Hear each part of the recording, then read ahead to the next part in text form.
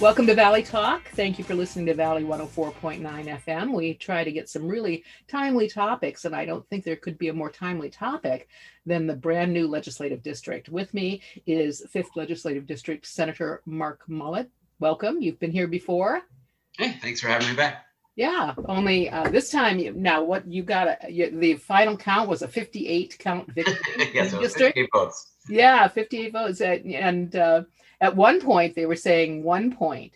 And one of the people on the Valley Radio board said, tell Senator Mullet that I'm that one vote. You know, that after listening to your interview last time, he decided to vote for you. So he wants credit for your victory. Nice, I like it. I'm glad that you're back because I enjoyed interviewing you before, and I appreciated how open you were with some of your answers. Sometimes it's difficult to get, open answers, and I understand why, because, gosh, every time you take a step anymore, somebody's willing to make a world war out of it. But nevertheless, it's nice. It's important to get, kind of an open response when you can. The new legislative session, we are looking at a number of things that people are concerned about. One is the accessibility for citizens.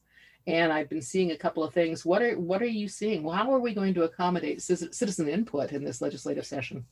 Everything will be virtual, which is going to be different. I'm not a big technology whiz myself, but I will say early indications for me so far is not necessarily a bad thing. What I've noticed in the committee hearings I've held the last few months, the committees that I chair, I've had a lot more participation from people east of the mountains, for one. And I've actually had a lot more, even from our area, to drive to Olympia is an hour and a half drive. And that's one way. So if you're going to go testify at a committee hearing, you're really committing your entire day off work. It's a 5 or 6 hour time commitment, to be honest. Whereas now we are allowing everybody to sign up and testify in committee hearings from their home, just sitting on their computer. And so in some ways, it could be interesting. We could have more public involvement than we've had. It's just going to be through a virtual format rather than face-to-face. Well, and so I heard some criticism about the timing, the time restrictions for people who want to sign in and testify. But you get time restrictions when you go down and testify. I put everyone on a 2-minute timer in my committee. Yeah. I've done that for 8 years. I think that you want to give everyone a chance. To me, the most important thing is that 30 people come down, you want them all to get a chance to speak. And so if you let people go on as long as you want, it basically means the majority of those people will get a chance to say nothing. And that's not fair because they drove down there. I think in a virtual world, you have to, as a chair of a committee, you just have to manage your time accordingly. You see how many people signed in on every bill, and you have to allot time to make sure you hear from all the people. So sometimes that's 2 minutes, sometimes it's 3 minutes, and sometimes it's only a minute. But, I think for the public, they just have to be really concise in making sure they get their important points across. Yeah. And I think, for me, I spent a couple years going down to Olympia on a regular basis. And one of the things that I think people get confused about when they go to testify is you guys don't care about their motions. I mean, you may, and seriously, I mean, I've seen people, I remember once a pharmacist, 5th generation pharmacist owning his family pharmacy, and he was going to lose it because of reimbursement rates that the state legislature had experienced. That's tragic. That's terrible. But he practically cried when he was talking about it because he felt that those legislators, those decision makers, should have the same depth of feeling about his circumstances that he had. And maybe in theory you do. I mean, maybe if you just, but you cannot cry with everyone who has a sad story. And so you have to divorce yourself from the emotion that you're feeling when you testify.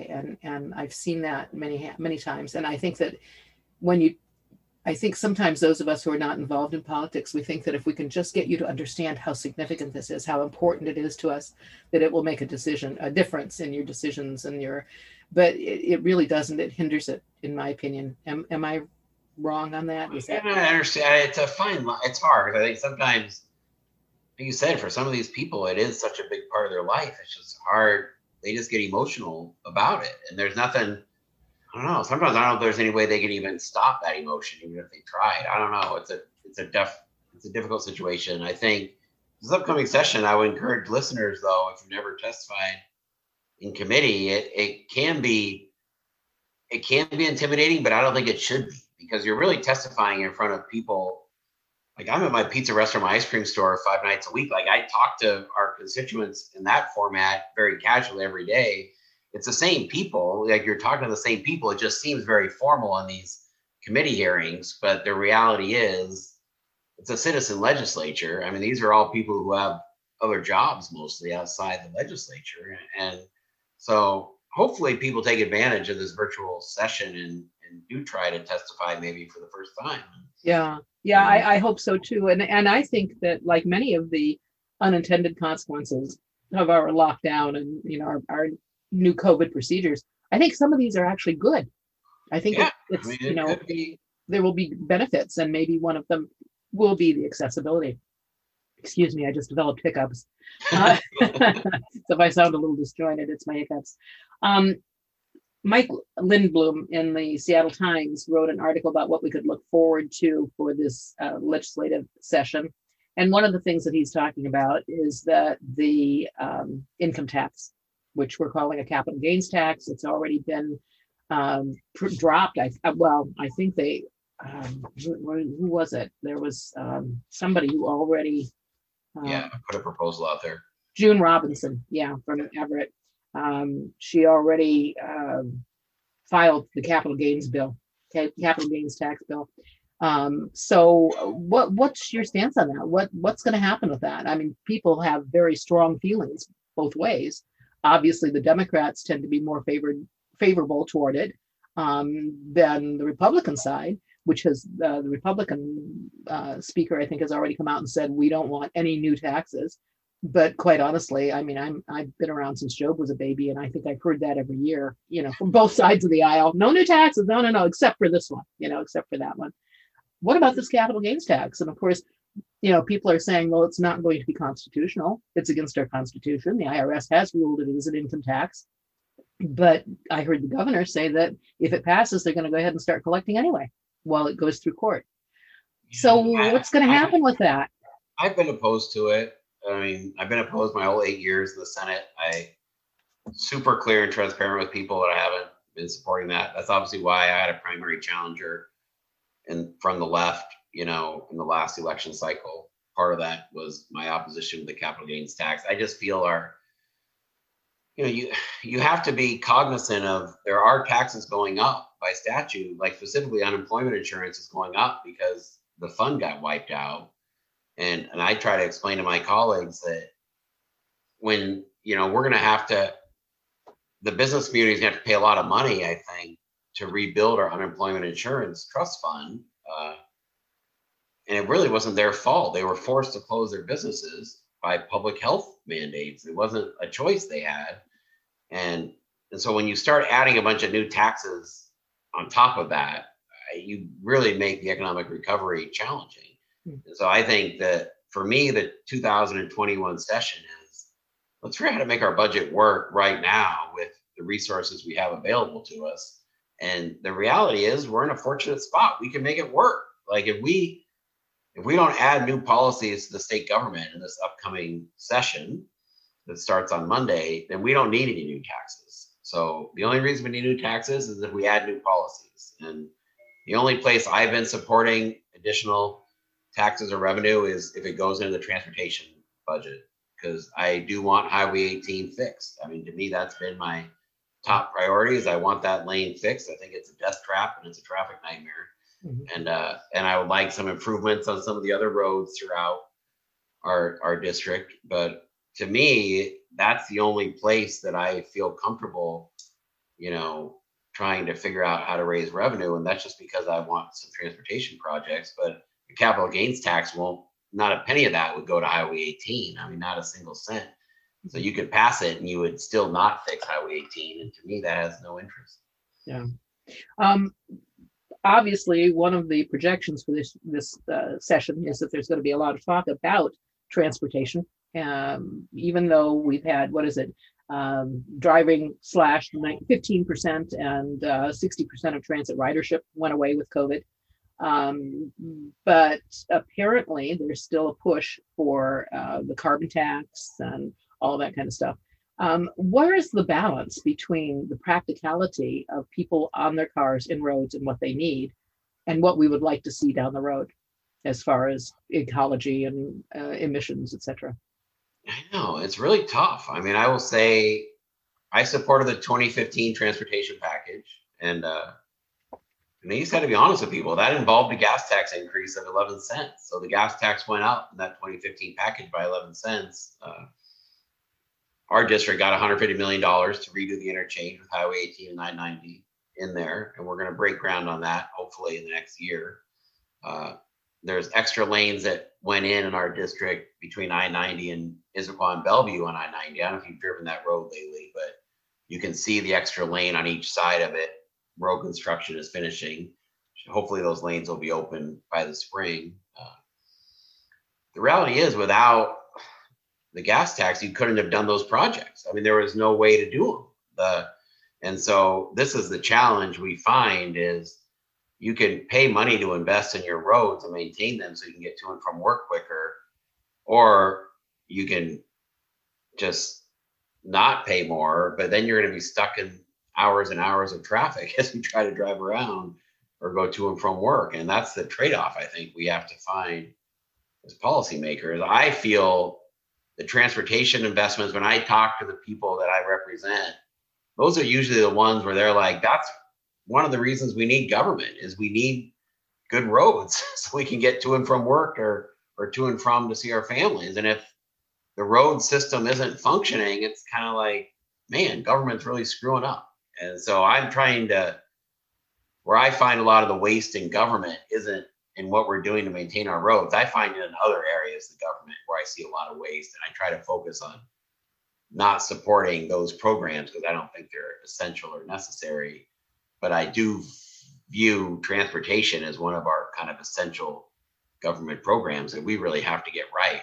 And we have to, and that involves, you know, because there are people that just want to say, let's not add any more roads and we'll create so much traffic misery that everyone will just give up trying to drive their car around. Have no choice, you know what I mean? And I think that's a horrible, to me, that's just going to lead to a bunch of jobs moving elsewhere in the country.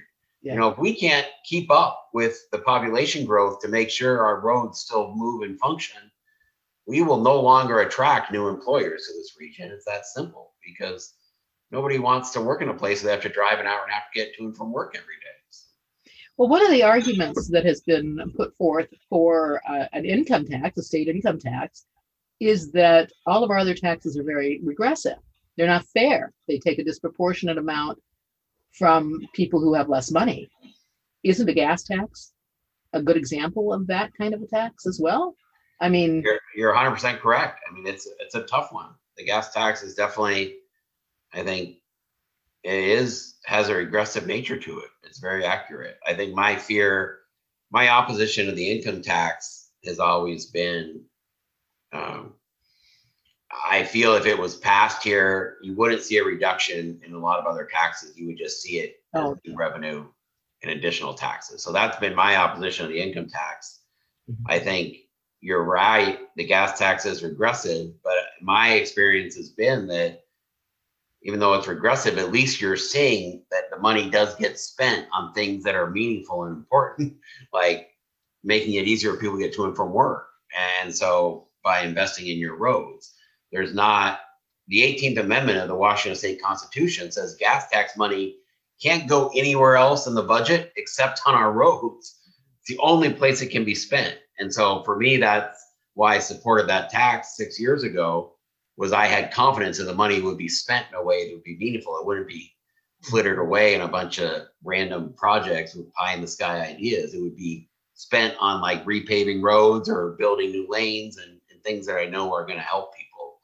And so it's always a Solomon's choice, isn't it, on all of these things. I always say, when I'm criticizing or interviewing a politician, I always say, you know, that being said, I'm glad I'm not the one having to make the decisions, you know? Because it's really, how do you make that right decision? Speaking about the transportation issue, King County has come out the last 3 years that I'm aware, saying that money will run out, and I think 3 years ago they said it would be in 5 years, for rural road repair. And if you read the fine print on some of the things that they hand out, one of the little things they say is, well, we're not going to be able to get the money to, and I'm paraphrasing here, of course, we're not going to be able to have that money to do rural road repair, which of course includes bridges and everything, not just potholes, until that 1% property tax cap is gone. If we can get that gone, then we'll get the money for rural road repair. When I talked with, when I interviewed some King County people a while ago, I said, well, if you're short on money, this is a safety issue. Isn't there an abundance in the general fund? Because about a year ago, they had an overabundance that they hadn't counted on. Why can't we channel some of that money to road repair? Oh, no, I was told the general fund goes for other things. Well, I asked, is there a law that says it can't go for road repair? Well, no, but no. So my response was, so that we don't really have a problem with funding for road repair. We have a problem for allocation of funding for road repair. That didn't get me very far in the interview, as you can imagine. But it does strike me that when I've had these discussions with different county representatives, their response is that it's the state's fault. The state doesn't help with rural road repair. Apparently, the state does help with urban road repair. My suggestion was, well, gosh, if you're talking about, this was before COVID, when they were talking about charging people per mile on the city streets to go to Seattle, why can't we charge all those people in the urban areas to come when they come out to the national forests or to the wineries on the weekends? Let's charge a toll there. But I don't think anybody thought I was serious. I was, but I don't think they thought I was. Anyway, my point is, we live out here in the rural areas. We're being told there's not going to be money for road repair. So whose fault is it? Yours, the county's? Whose fault is that? Well, I think first going back to your question on the property tax, the 1% cap. I mean, I don't know anybody in our district who feels that their property taxes are cheap right now. And so to me, we've had a huge increase in our property taxes. And so I'm opposed to lifting the 1% cap. I think it's essential now more than ever, because all I see is people getting priced out of their homes. Right. And property tax increases. So I do not support that being lifted. And I like the cap in place. Now, you bring up a valid criticism, I think, that when it comes to rural roads, the state should do a better job, I think, of supporting rural road investment. And I think this is something I've been working on. To be honest, I've worked on it with Representative Bill Ramos, my housemate down in Olympia from Issaquah. And I think the idea is if we do a transportation package this year, we should have some flexible dollars in there that go to the county. But rather than let the county determine where those dollars go, I think we should say those dollars have to be spent on unincorporated roads. You know what I mean? Because at the end of the day, I think what happens is if we just give King County a pot of money, obviously the urban people have the majority of the seats on the King County Council. And so they will take that money for their roads. And so I think when we push money out in this 2021 transportation package, it's essential for us to say this pot of money is for unincorporated roads only. And if it says unincorporated only, that's how you're going to get money out into the 5th legislative district, because we have the majority of the unincorporated roads in King County. Yeah. I mean, that's the ones where they're not incorporated cities. These are just towns and communities that have been there for a long time, and the roads don't get the support that they need. And so I think we as a state just have to be smarter about the strings we attach to the dollars that we push out in the 2021 transportation package to make sure that unincorporated roads in every county in this state, to be honest, get some resources for improvement. And hopefully that's one of the policies that gets to the finish line in the transportation package this year. And it is a valid criticism. We have not put those strings on the money before. So we will send money out to counties. They get to spend it how they want. And usually the unincorporated roads get screwed when that happens. Yeah. Well, I think the unincorporated urban, rural areas tend to get screwed anyway, because as you pointed out, quite simply, there are more of them than us. So of course they're going to see things through their glasses, their vision. Just like Council member Kathy Lambert, she does a bang up job. I've seen, she fights for these rural areas that she represents in our part of King County, and I give her a lot of credit. Yeah. She's worked her ass off for them. And so, yeah. But She's not. but she also has to play the game. She has to be part of the group. I mean, she has to be effective. You can't just be an outlier. You can fight for. Well, I'm preaching to the choir here. You can fight for what you believe in, but at some point you have to go. Well, I can't accomplish anything if I'm not part of the group. So there again, another Solomon's choice for all of you guys that are decision makers. I want to talk about some legislation that you've proposed already. Is it one or two bills that you have? I've done a few. You? I don't know which one you're going to mention, but I guarantee I will know what it is. So just go ahead. Well, you went in partnership, and I'm looking through my notes here on school recovery. But the one that I'm looking at our clock, and I want to make sure we have time to cover the emergency powers. Yes. Bill. That was one of the bills. Jump right to that one, and if we have time, we'll come back to the school. Yeah. Okay. I mean, it's all about the point of the bill is saying that the governor can do his emergency stuff for 30 days. For the majority of these proclamations, he's had to come back and get approval to extend them from the legislature. And we make that process really simple. We say, as long as all four corners, so that means House and Republicans Democrats and Republicans in the House and the Senate. So that's four people. If they agree that that policy makes sense and we should extend it, then it gets extended. And that's what we use for the majority of our emergency proclamations. Now we've had these other emergency proclamations, specifically the business closures, that have not been subject to that four-corner approval. And so the business closures, as we've seen, businesses got closed again in November, and they're still closed today.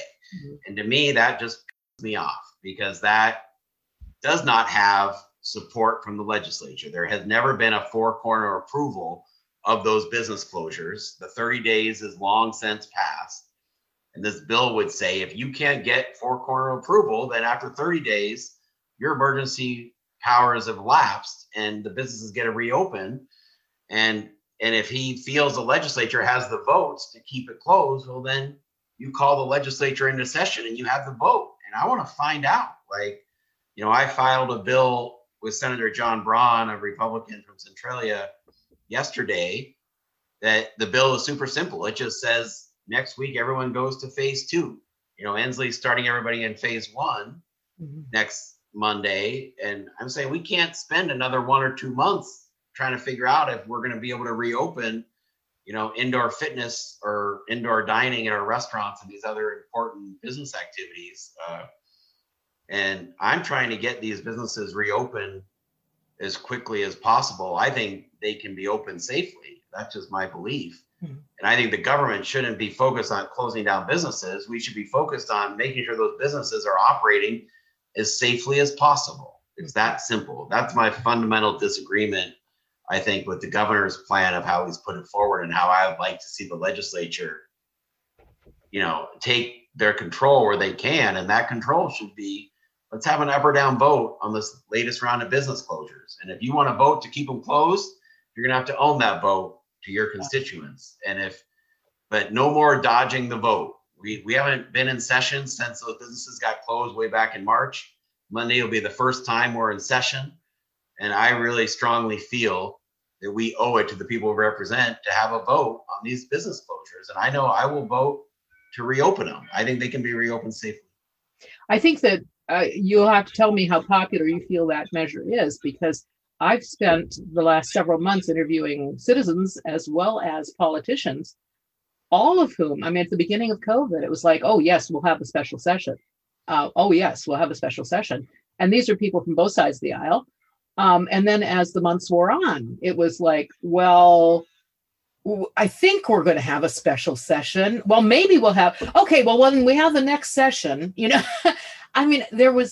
my sense is that people were kind of shocked that there wasn't a special session called.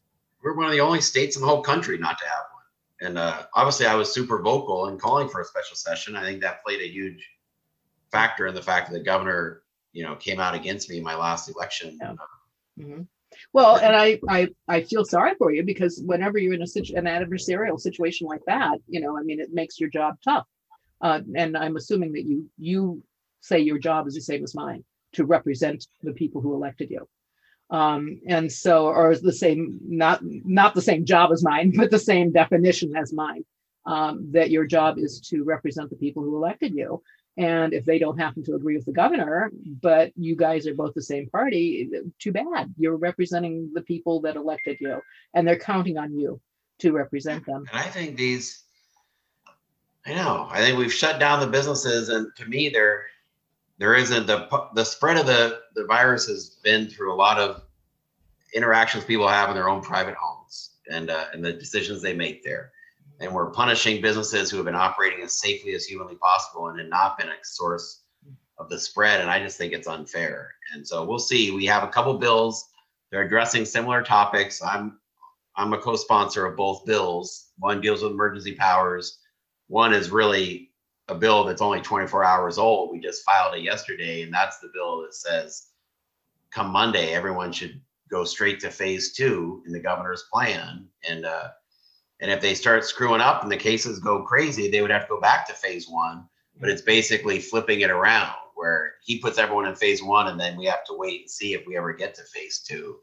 And we did that back in the spring, and it was a painful waiting process to be stuck in. And these businesses cannot survive another 1 or 2 months of being closed. No, most businesses can't. And I'm seeing several businesses that are defying the orders, and they're being heavily hand slapped because of it. Most of these businesses, I think there's one down in Chehalis, and whether you agree or not, I mean, my feelings are, hey, I'm in a high risk group. I'm not going to go into your restaurant, no matter how wonderful it is. But that doesn't necessarily mean that my 20-year-old kid can't, that kind of thing. So I think that what I'm seeing right now is that for the businesses that did decide to continue under the conditions as they were before, at the beginning of November, before they were withdrawn again and drawn back, that boy, the state's coming down hard on them. Big, huge fines. Now there's court cases. They're talking about jail time. Really? Do we really need that? I use California as an example of why I'm a little nervous about the path the governor's chosen on this one, because in California, they've had very strong restrictions for a long time. They had them pretty much all of last year. And eventually what happened, we saw in California, is that people just kind of gave up and they started just doing everything in their own private homes. And you saw one of the largest outbreaks of any state in the country occurred in California. And that's a place that had these really heavy restrictions for an extended period of time. I'm a firm believer that our government focus should be making sure the businesses are as safe as possible. That means you require the mask. I believe in the mask. I am not some person out here denying that masks are critical and important to prevent the spread. I just think that you can have a business open, customers wearing masks, people spread apart, capacity restraints. I believe in those. Like limit the capacity of the restaurants so they're not at maximum capacity. These are all common sense things. And I think we can reopen the businesses this month and get people back to work and do it safely. I had the privilege of interviewing our state auditor, Pat McClary, is it? McCarthy, Pat McCarthy. I'm sorry, Pat McCarthy, the other day. And she explained, she was a wealth of information on the process, but we talked a lot about the Employment Security Department. I'm glad you're laughing. Her audit, the first audit that they came out with, found a couple of glaring problems. The audit that she said they're working on right now should be done in March is a performance audit. That I think is going to tell us a lot more. One of the things that I've been yammering on and on about is throughout my long life, I have not ever seen a fiasco at that level where somebody's head didn't roll. Now you could argue, was it just a fall guy or was it the person responsible? Who knows? But somebody was held accountable for something. Nobody has been held accountable for anything in our Employment Security Department. When I was talking with our outgoing state treasurer, he said, and I hope I'm not misquoting him, he said that the treasurer oversaw the budgets for all the state departments except Employment Security. Well, that's what Dwayne said. That's interesting. Yeah. Again, forgive me if I'm misquoting him or misremembering him, but it struck me because I said, well, who oversees that budget? And he said, the governor's office. And I went, okay, that's interesting. What's the deal with employment security, and how is I that going think to be impacted by this legislative session? I chair the audit committee in the Senate is one of the ones that I'm the chair of. So I've worked with the state auditor's department on their audit of the employment security department. And to be honest, they were super frustrated because they weren't getting the answers they normally get when they do an audit of a state agency. We had to eventually, they went public with their frustrations because they were ESD was so slow in giving them responses, and it's just been super frustrating. I mean, it's at some point our job in government is to execute and do it well, and they made a huge critical mistake in the spring, removing the requirement you have two factors to determine if somebody's who they say they are. And when they went down to just having one factor, that's where all the fraud came in. And that, like you said, when you make a decision like that and you cause that amount of fraud, people deserve to lose their jobs. It's that simple. That's how the world works. And so I think it was political reasons that nobody's lost their jobs over the errors that occurred in our employment security department. I don't think it's for any good policy reasons, and that's been frustrating. And I think, not to switch, but I'm having similar frustrations with our vaccine rollout right now. I mean, we're 40th in the country on the vaccine rollout. We knew this was coming. We have to figure out a way to execute these things and deliver to make sure government's doing the stuff people expect us to do and doing it well. And so, sometimes I feel a sense of frustration that, at the state level, we could do a better job. Clearly, employment security department could have done a much better job in 2020 than they did. Right now, as we sit here today, our vaccine rollout could be doing a much better job than it is in terms of getting shots in arms at a quicker pace. And so those are challenges that we need to address the first week of the legislative session. I mean, we've been shut out of this process for 10 months, and I want to go into the session on Monday asking those difficult questions. Like, what are we going to do to fix the employment security department? What are we going to do to get our vaccines rolled out quicker? Like, let's not be down here asking a bunch of small bills off on the side that someone's pet project is. Let's talk about the big issues early and figure out solutions so the state's doing a better job of executing, getting it done. No, I think what you say is very, very important. And I think it's also important that we do it as a body of elected officials.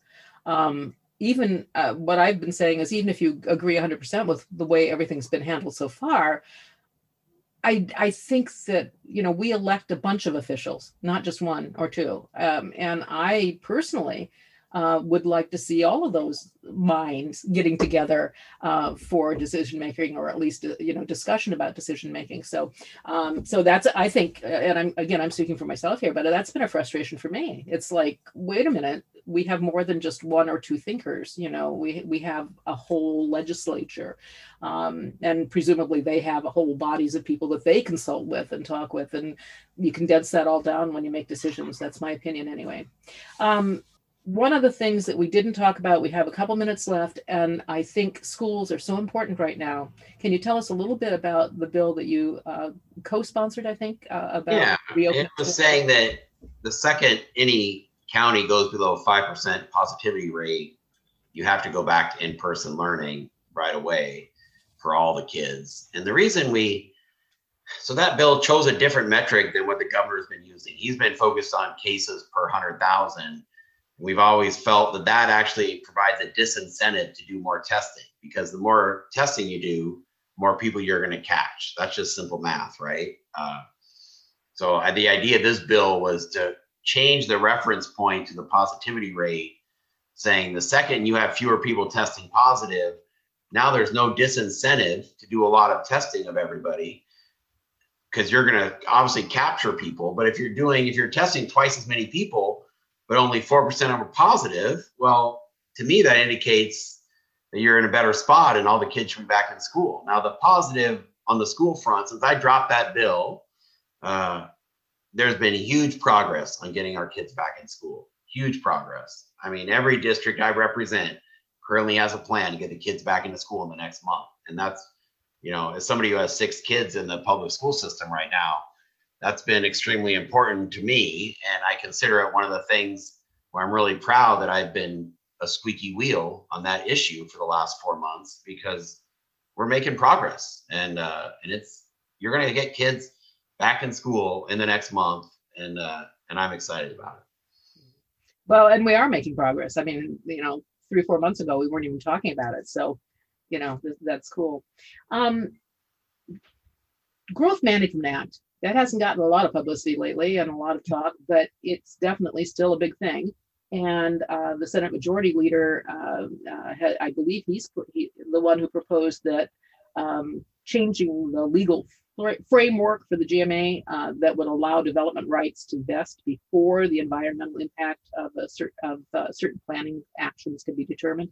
Do you know anything about that at this point, and how that might impact the Snoqualmie Valley if it gets through? I don't. To me, the main challenge with GMA stuff is we have to make sure we're not making it too difficult to build housing in the Puget Sound region. I think fundamentally this is our challenge: is housing costs are exploding because it's really hard to get the permits and get through the process to build new homes. And so by the time you're done, those homes are so damn expensive that most people can't afford to buy them. And so I think our challenge from a government level is we need more housing in this region. It's that simple. And we want to make sure we're partnering with people who want to build the housing to make that process as easy as possible, not as miserable as possible. And so I don't know the specifics of that bill that you referenced. There's been a lot of bills pre-filed. I haven't looked through them all. I'll do that on Monday when I see what's out there, the full lay of the land from everything that's been pre-filed in the last month. But to me, the main focus for the legislature in 2021 when it comes to Growth Management Act is don't make it more difficult for people to build a home in the Puget Sound region. If you do, I think you're going to just drive up housing costs even more, and that's my fear. Well, and I'm sure I probably have whined to you. I can't think of a single person in the state that I have missed in my whining about the Growth Management Act. But I have 5 acres with my one little house on it, and I'm surrounded by 3/4 acres.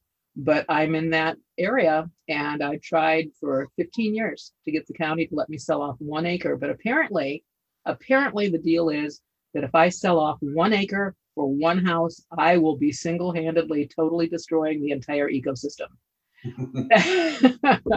and I think that, and of course it has to do with mitigation fees and all that kind of stuff, but how can you justify allowing a 200 unit housing complex to go up, but not one house on 1 acre? I don't understand how that is so single-mindedly excluded. I think that, well, anyway, okay, I'm whining. I think those issues are going to have to be revisited. I mean, and it's been politically difficult to revisit anything in the Growth Management Act. It's been like a third rail of politics for the 8 years I've been in the Senate.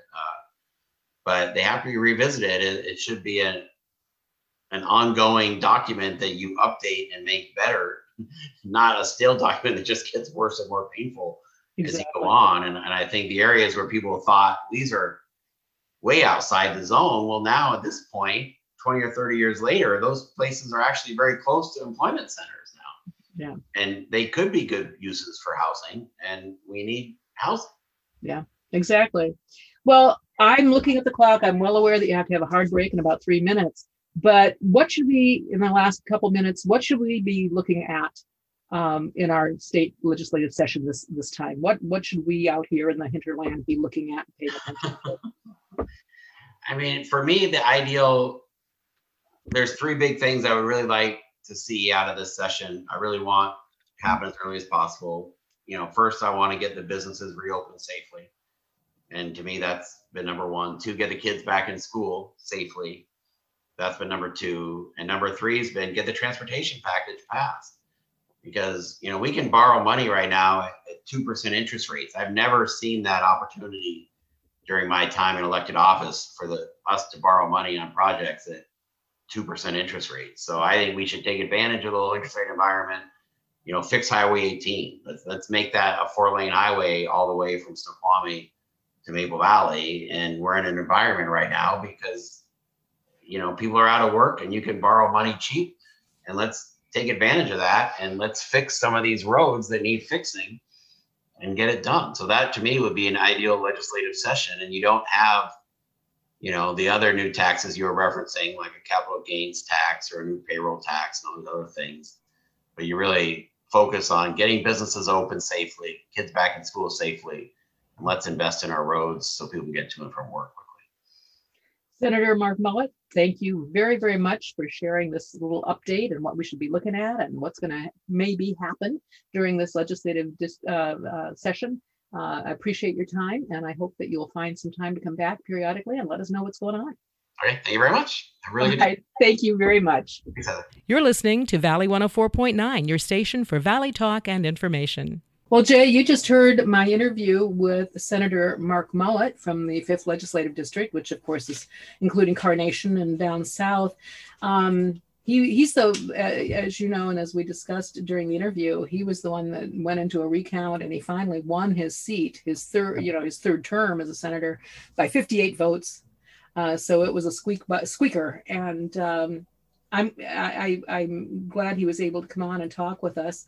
One of the things that he talked about are his plans for the coming year, what he would like to see happen. And of course, there's so many things that we talked about, the potential capital gains tax, that kind of thing. I was kind of heartened by, of course, I'm very parsimonious, as you know, Jay. I don't like paying too many more taxes. I think I pay enough. And so I was kind of heartened when he said that he was not in favor of a capital gains tax, that is not something that he wants. Yeah. What did you think about that? Did that disappoint? Were you happy to hear that? Or? Well, it's hard to get disappointed when elected officials talk about not being in favor of a tax. It doesn't happen very often. So I'm always happy when perhaps there's someone who's thinking properly. You can tax people to oblivion especially businesses, and businesses are hurting enough right now. So, well, that's it. I think that's the attitude that so many people have right now in our state is, well, the coffers aren't full, and so therefore we have to tax more to get the coffers full.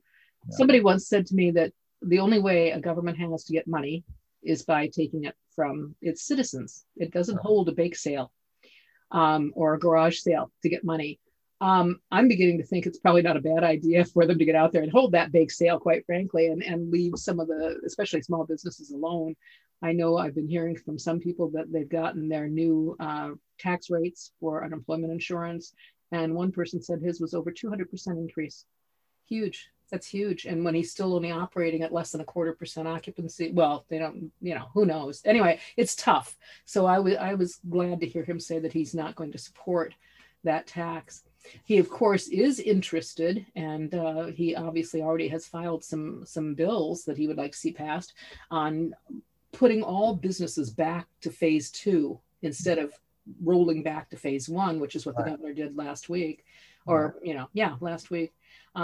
He also introduced a bill getting kids back into school, and both of those bills he did with other legislators. But he's also, and this one kind of intrigued me, he's also introduced legislation that would put limitations on a governor's ability to operate under emergency orders, that it would have to be that 30 days, and then they'd have to go back, the governor would have to go back and get approval from what they call the four corners, Democrat, Republican, House and Senate, in order to extend those things. I think that sounds wise. What do you think? What do you think the chances are of any of those happening? I mean, it seems to me that the governor is sort of enjoying his power. The need to get approval, I don't think is something he's going to look very kindly on. I think he sort of enjoys being able to wield his unlimited power right now. Does Senator Mullet have enough? I don't know. Does he have enough help to push through bills like those?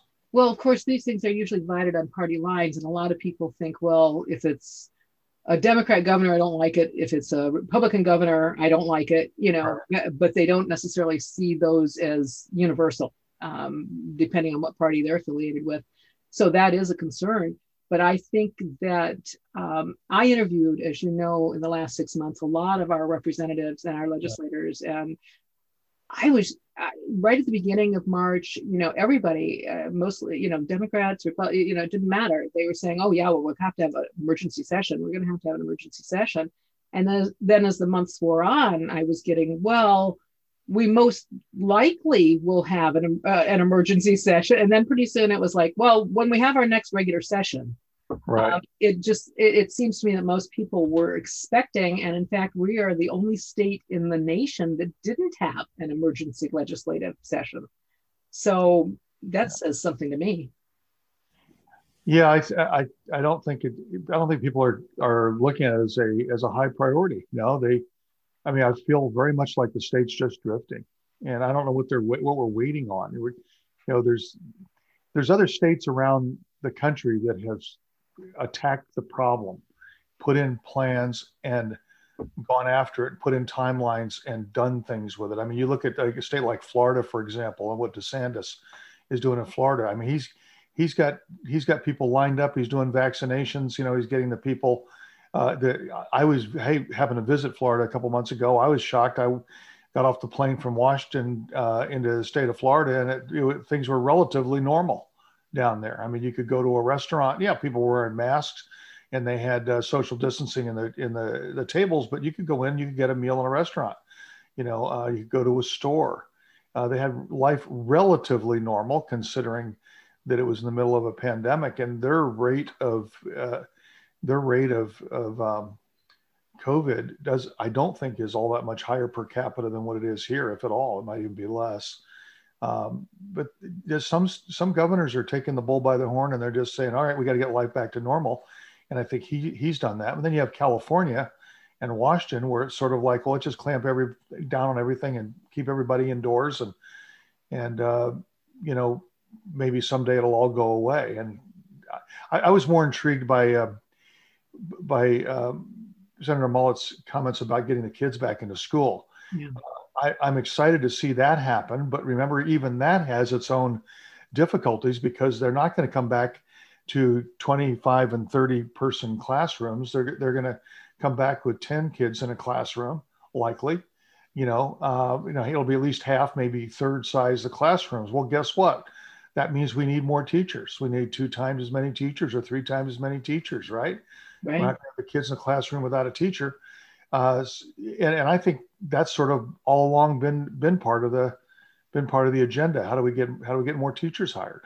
Wow, that's an interesting take. Well, of course, the WAA is against going back to school.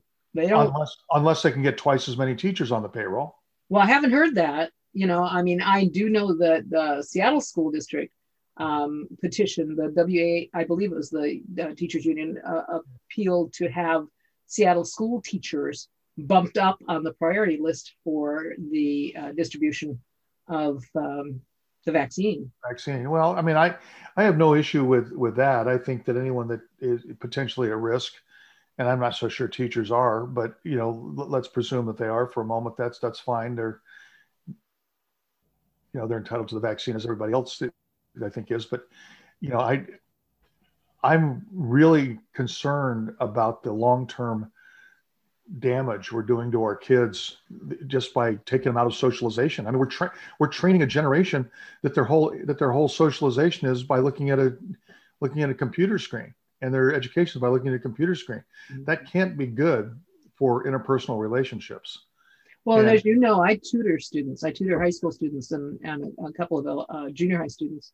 And boy, their attitude. I mean, I think that we've been teaching our students to be afraid for a long time. And this is not helping. I mean, I literally have had conversations with my students saying, you do understand that this is not the worst thing that can happen. There have been a lot of worse things. You still have your internet, you still have the telephone, you still have this, you still have that, you still have your family. It is not, gloom and doom and disaster, but yet that's how they're perceiving it.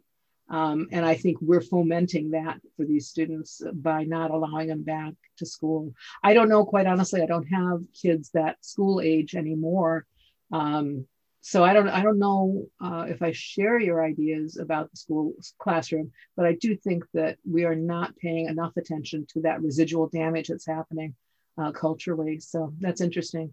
One of the things that really spoke to me, and of course, because I have a personal issue about it, is his conversation about the Employment Security Department. Yeah.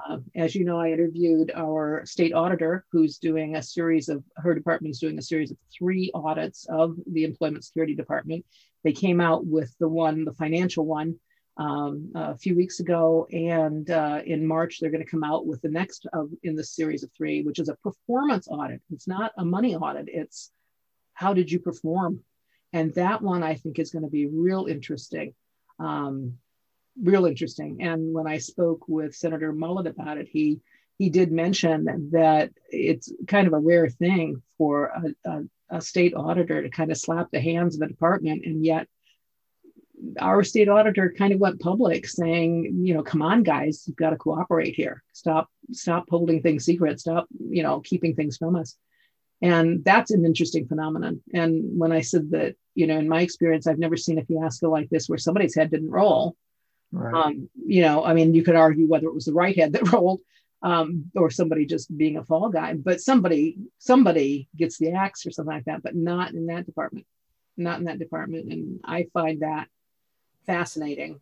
Have you ever seen a situation where there was a mess up like that? And I'm not assigning particular blames or whatever. I'm just saying that when these mess ups occur, usually somebody falls for it. Well, there should be. I mean, the checks and balances don't seem to be checking or balancing. That's, you know, that's the problem. There's a lot of entrenched people doing entrenched things, and it really is almost an impossible task to get those that have power out and those that have tenure, and those that are doing that, you know, doing a job, to unseat them, no matter how bad they screw up. It just, you know, it's almost like it's the right to continue to do the job regardless of whether they do it poorly. Well, and I think we saw that with Senator Mullet. You know, he was he came up against the governor because he did not support legislation that the governor proposed and that the Democrat Party supported. And when he said, no, my constituents do not want me to vote in favor of that, boy, he got in trouble. And that's when they found somebody to run against him. That's even right. Though, you know, so it's almost, you know, it's kind of scary to me to think that you know, it's such an old boys network. I don't get it. Well, it's a, you know, they treat government jobs like an entitlement. You know, once you're in, and you can't do anything wrong, you know? Yeah. I was going to be snarky and ask you how do you feel wagging the dog right now? Because we're the tail, you know, they're the dog, and it's a heavy lift, but. Well, I almost mentioned to him about, I remember days back in the day where you guys were public servants and we were your bosses. Remember people saying things like that? Once upon a time, they worked for us. Yeah. I just hope we can keep them happy so they don't get mad at us. Yeah, because they wield a lot of power. Right. Well, we have a bit of a jaded view, don't we, between the two of us? I guess so. But I am excited to see honestly, the biggest thing I got out of the whole conversation was that maybe there's a little light at the end of the tunnel for the kids, because I really feel bad about this generation of kids. I think, this is a 1-year chronological, but it could be a 5-year setback.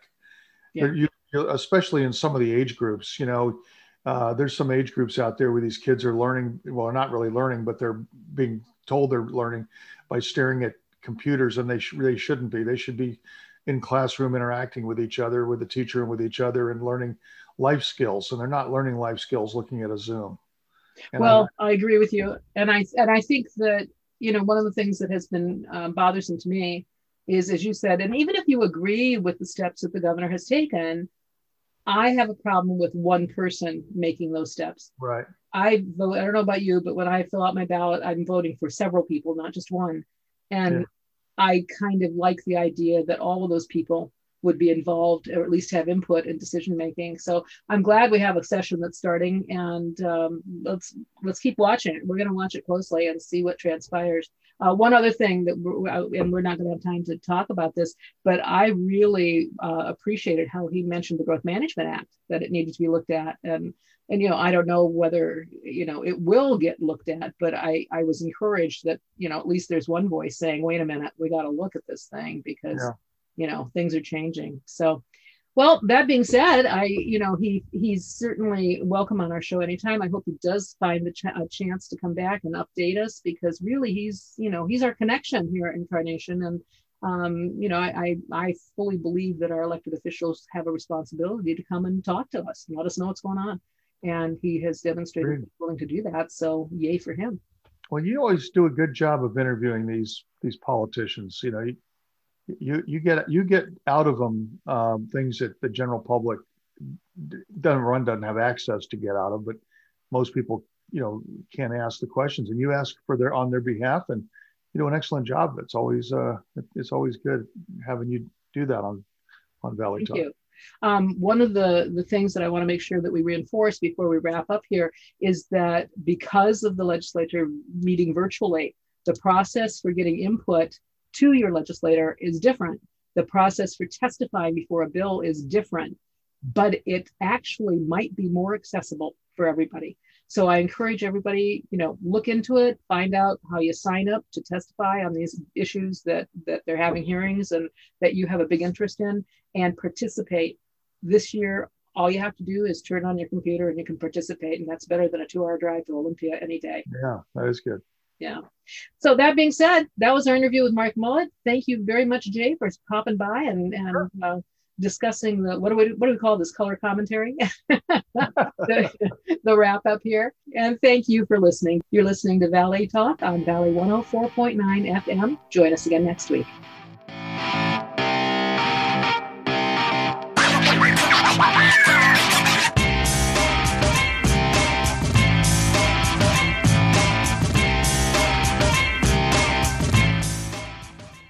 Local news, local info.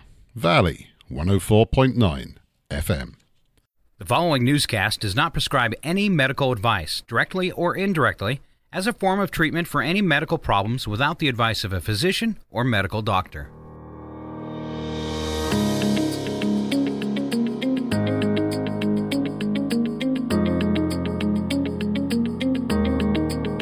Welcome to That's Edible. I'm Daisy Oz.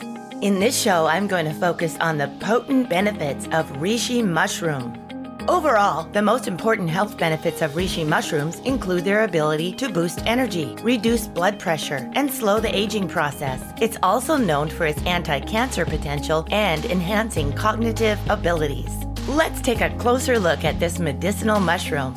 First, the reishi has anti-aging properties. With popular names such as King of Herbs and the 10,000-year-old mushroom, these ancient fungi have been highly praised in herbal medicine for thousands of years for their effects on longevity by boosting the immune system and preventing certain abnormal blood vessel formations. They also have antioxidants that neutralize free radicals, which can cause chronic diseases and premature aging. The triterpenes found in this type of fungi has the ability to reduce metastasis of cancerous cells and slows the progression of tumor growth. Another study found that the active ingredients of reishi mushroom extract can seek out and neutralize cancerous cells in the body. Reishi mushroom enhances cognitive abilities. Research has shown that the extracts of reishi can stimulate cognitive activity and display certain neuroprotective effects, which is a key preventative for neurological disorders. Then, one of the most important properties of reishi is their anti-inflammatory and respiratory capacity. This is partially why it can help with cognitive disorders, because they increase blood flow to the brain. For people suffering from arthritis, gout, asthma, bronchitis, or headaches, reishi extracts can be very helpful. And finally, this ancient fungi boosts energy and the immune system. Reishi mushrooms also contain beta-glucans, one of the most effective and powerful immune system boosters that we know of. With more beta-glucans in your body, you can protect yourself against a vast range of potential diseases and reduce the signs of aging. And with vibrant immunity, energy is naturally enhanced. What a noteworthy preventative from nature's backyard, the reishi mushroom. And yes, that's edible. The potent benefits of reishi mushroom was obtained from organicfacts.net. I'm Daisy Oz. Thanks for listening. Be brave and add some edible plant medicine to your diet for healthier living. Check out my archive shows and more at daisyoz.com. That's Edibles, produced at Daisy Oz Productions in Chewelah, Washington. My theme music was provided by Scott Holmes.